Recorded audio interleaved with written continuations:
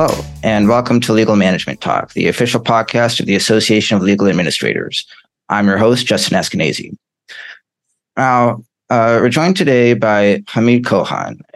He is the president and CEO of LegalSoft, which works to optimize firm operations and drive efficiency in law firms. And he is also the founder of Magic Law Group and has authored several books on law firm operations. So first of all, thanks for being here, Hamid. I think with a resume like that, you're definitely the guy we want to hear from today. It's my pleasure to be here. Thank you for having me. I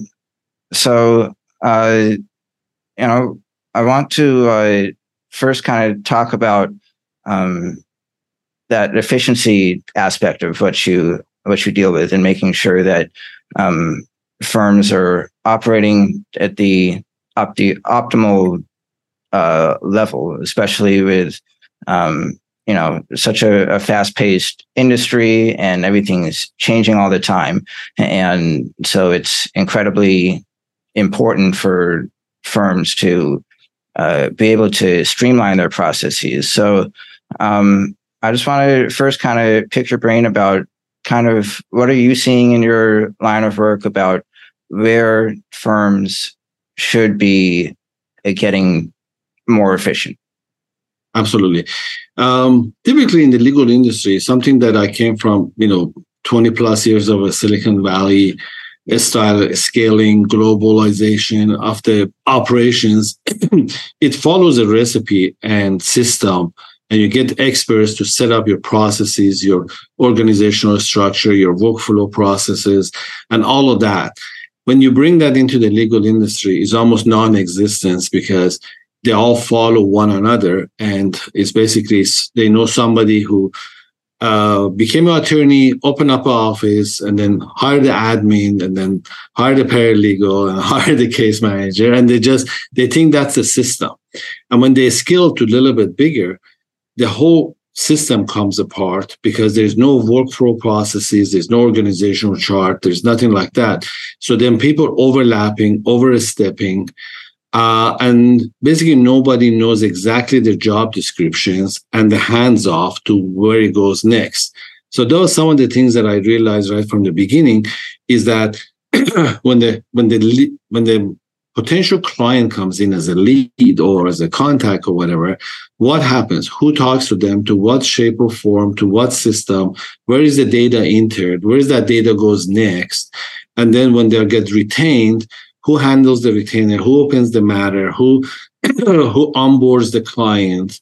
And that whole process is just been sort of non-existent into the system in the industry. And then you take that into more complex matters, which is now there is injuries that needs to be taken care of for the clients. So how do they go to the medical provider? What's the procedure? What's their obligation?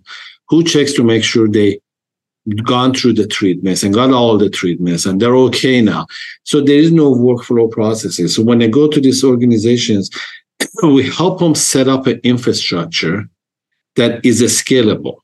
So if you go from signing 10 clients a month to 100 clients a month, it is not going to sort of kill the system. It just scales it up. So instead of 3 of these, now you have 6 of these, and then 4 of those and 2 of these and whatever. So it just flows like that. So that's the workflow infrastructure. And then on top of that, they need to have trained, focused people with KPIs and so forth set up in the organization.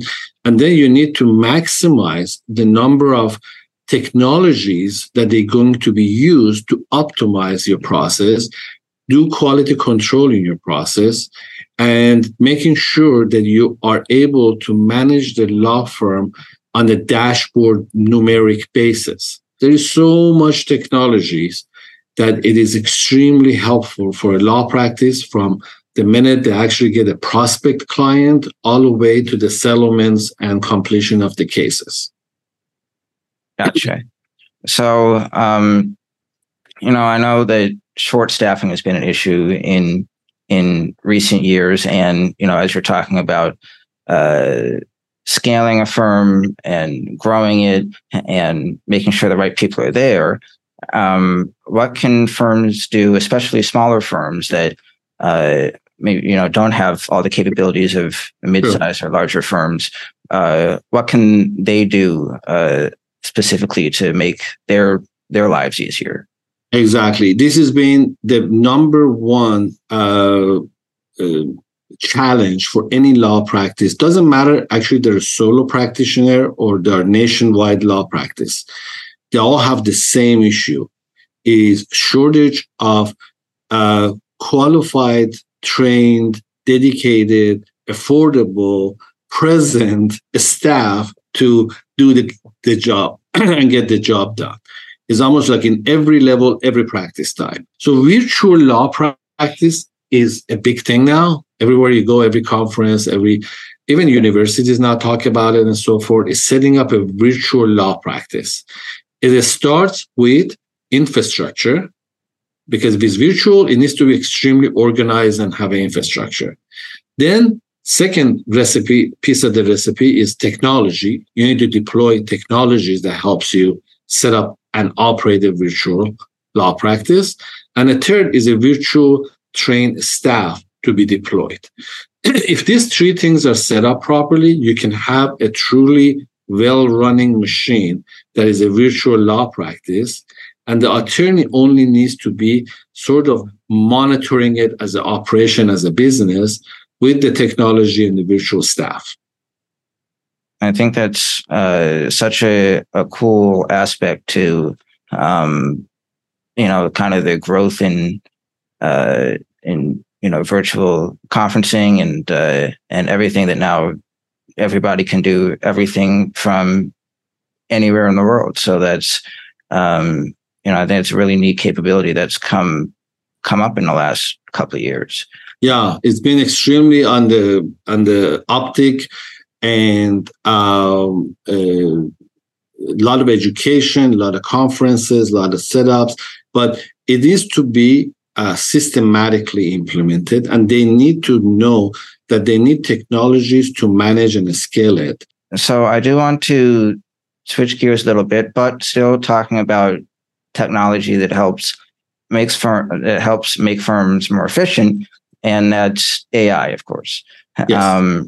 And I know you have a lot of expertise in AI and kind of how that's being adopted at firms or not, as the case may be. So, what are you seeing in terms of how AI is evolving in the legal industry?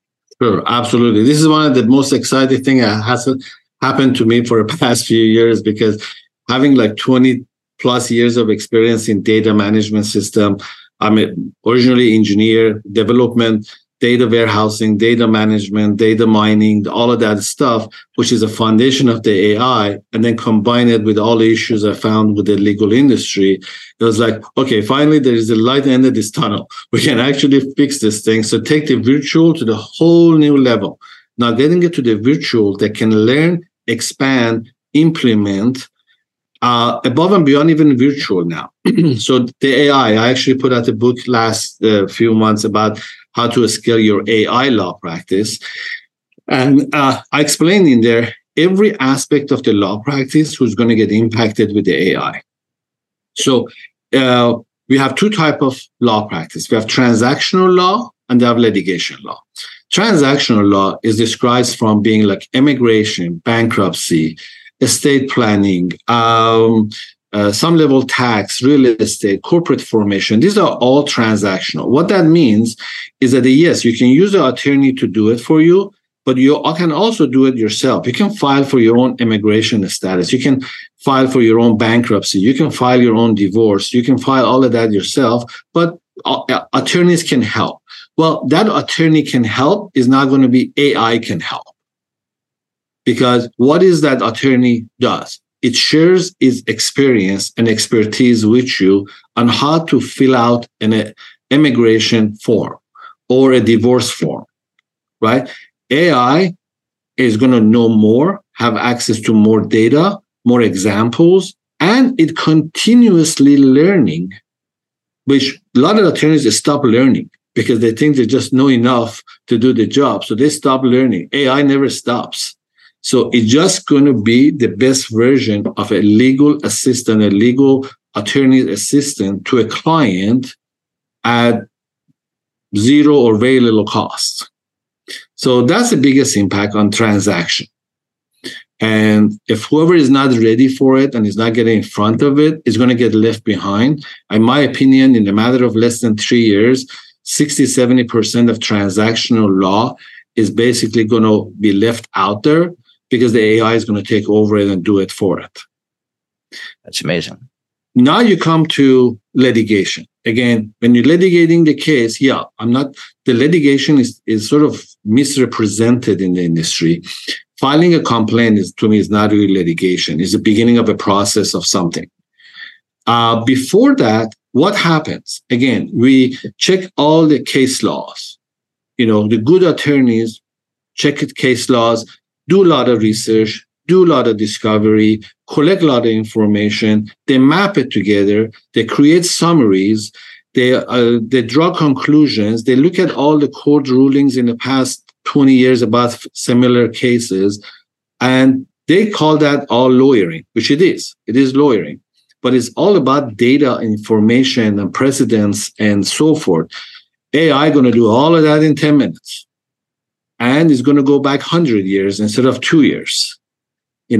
And their conclusion is backed up with all the information that is accurately exists in a variety of different data warehouses. So all of that preparation to go to litigation, to go to the discovery, to do depositions, to do mediations, to get prep for it, AI is going to be 90% more effective picking a jury because there's a lot more access to data than the attorney does. Or even picking a court to do it, or picking up a judge, or give you analysis of this judge. How is this judge has been ruling for past 30 years? What basically turns them on, what turns them off, what you should say, what you should not say. The AI is going to give you a whole recipe. It's almost like prepping you to go to a date where it evaluated the entire history, family, profession, education of who you're about to go on the date with. And it gives you a book about this person that you're going to on a date with. They're going to do it with the judge, with the jury, with the prosecutor. And that's the impact of the AI, and it's going to learn very fast. Having said that, it's not foolproof. It still needs supervision. It still needs regulation. AI could be extremely dangerous if it's not regulated, managed, controlled. You can't just unleash it on the society and hope for the best. So I'm very I've never been a pro any kind of restrictions, regulations, or anything like that. But in this case, I'm on the other side. It's like this thing needs to be controlled because it's a huge beast. It could be dangerous. And exactly. You can also learn the bad things and learn the wrong things. People cannot assume that AI is a learning machine, but it's just going to learn good stuff. It's like having a kid that has great learning capabilities and expecting that this kid is only learn good things. Well, no, you unleash it out there, and they get some bad friends, and they're going to learn some really bad things. It's the same thing with AI. So you need to be careful. It needs to be supervised. It needs to be monitored. It needs to be corrected sometimes. But the rest of the stuff, before you get to that point, it can do it. It can do a better job, faster, cheaper, and all of that.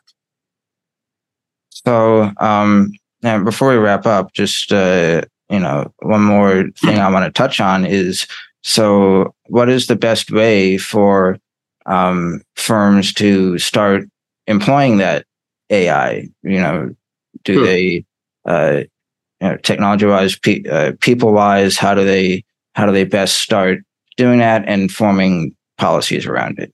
So the law firms, attorneys, need to be engaged with some sort of research of the AI. So they keep themselves informed, almost like people would want to get into cryptocurrency. They can't just blindly jump in there and buy some. They need to know if this is for them, if they need to know what's going on, what regulation is going on, what technology is around it, where do I keep it, where do I save it. So they need to not ignore it, because if they ignore it, they're going to get left behind. They don't necessarily need to adopt anything so fast either, because it's evolving and changing very rapidly. So don't buy into anything permanently. Don't subscribe to something permanently, but just do enough research to know what's going on, who's doing it, what's new, what works, what is kind of BS stuff around it too. You need to filter it. Yeah, and I think that like you said, it's going to happen soon, but with how much it evolves, it's so hard to kind of see down the road, and know exactly when that'll be or what it's going to look like. Sure. I do a comparison because I was there when the internet came about, and I was there when there were .coms came about and all of that stuff. I was in the forefront of all this stuff in Silicon Valley when instead of cabling everything together, we actually use internet and Wi-Fi and all of this. You have to compare it to before internet and after internet. What did internet do to businesses, societies, social, all of that? What the internet did is the exact equivalent impact level with the AI. Life is not going to be the same on the other side. Once the AI is fully developed and implemented, which I'm giving it like 3 to 5 years, nothing going to be the same. You'll be talking to 4 people on the screen and you have no idea which one is real and which one is AI. Scary. And they're going to talk 100 different languages from one person. And it's not like there's you can't tell. I done some tests. I look at some AIs on the video side, and even myself knowing, I had to zoom in so much to determine if this is a real person or is the AI person talking to me. As cool as it is, also disconcerting, I think. Very concerning. It could be amazing. It could be terrible, both all in the same time, in the same day. You could benefit from it greatly today and basically get ruined tomorrow from it. So you got to be very careful. Right. So on that note, I want to thank you, Hamid, for being here and kind of giving us a look at, what's trending in terms of firm efficiencies, and also kind of giving us the overview of where AI is at the moment. So thanks so much for being here, and I hope we'll be talking again soon. Great. Thank you, Justin. Looking forward to have the conversation again, maybe in a few months, and see what has changed. Exactly. And I'm sure a lot will. Yes, it will do. Thanks to our viewers and subscribers for tuning in. If you want to see more legal management talk, you can check us out on YouTube. Make sure to subscribe, and you can also download the podcast wherever you get your podcasts. And of course, you can learn more about ALA at alanet.org. Until next time.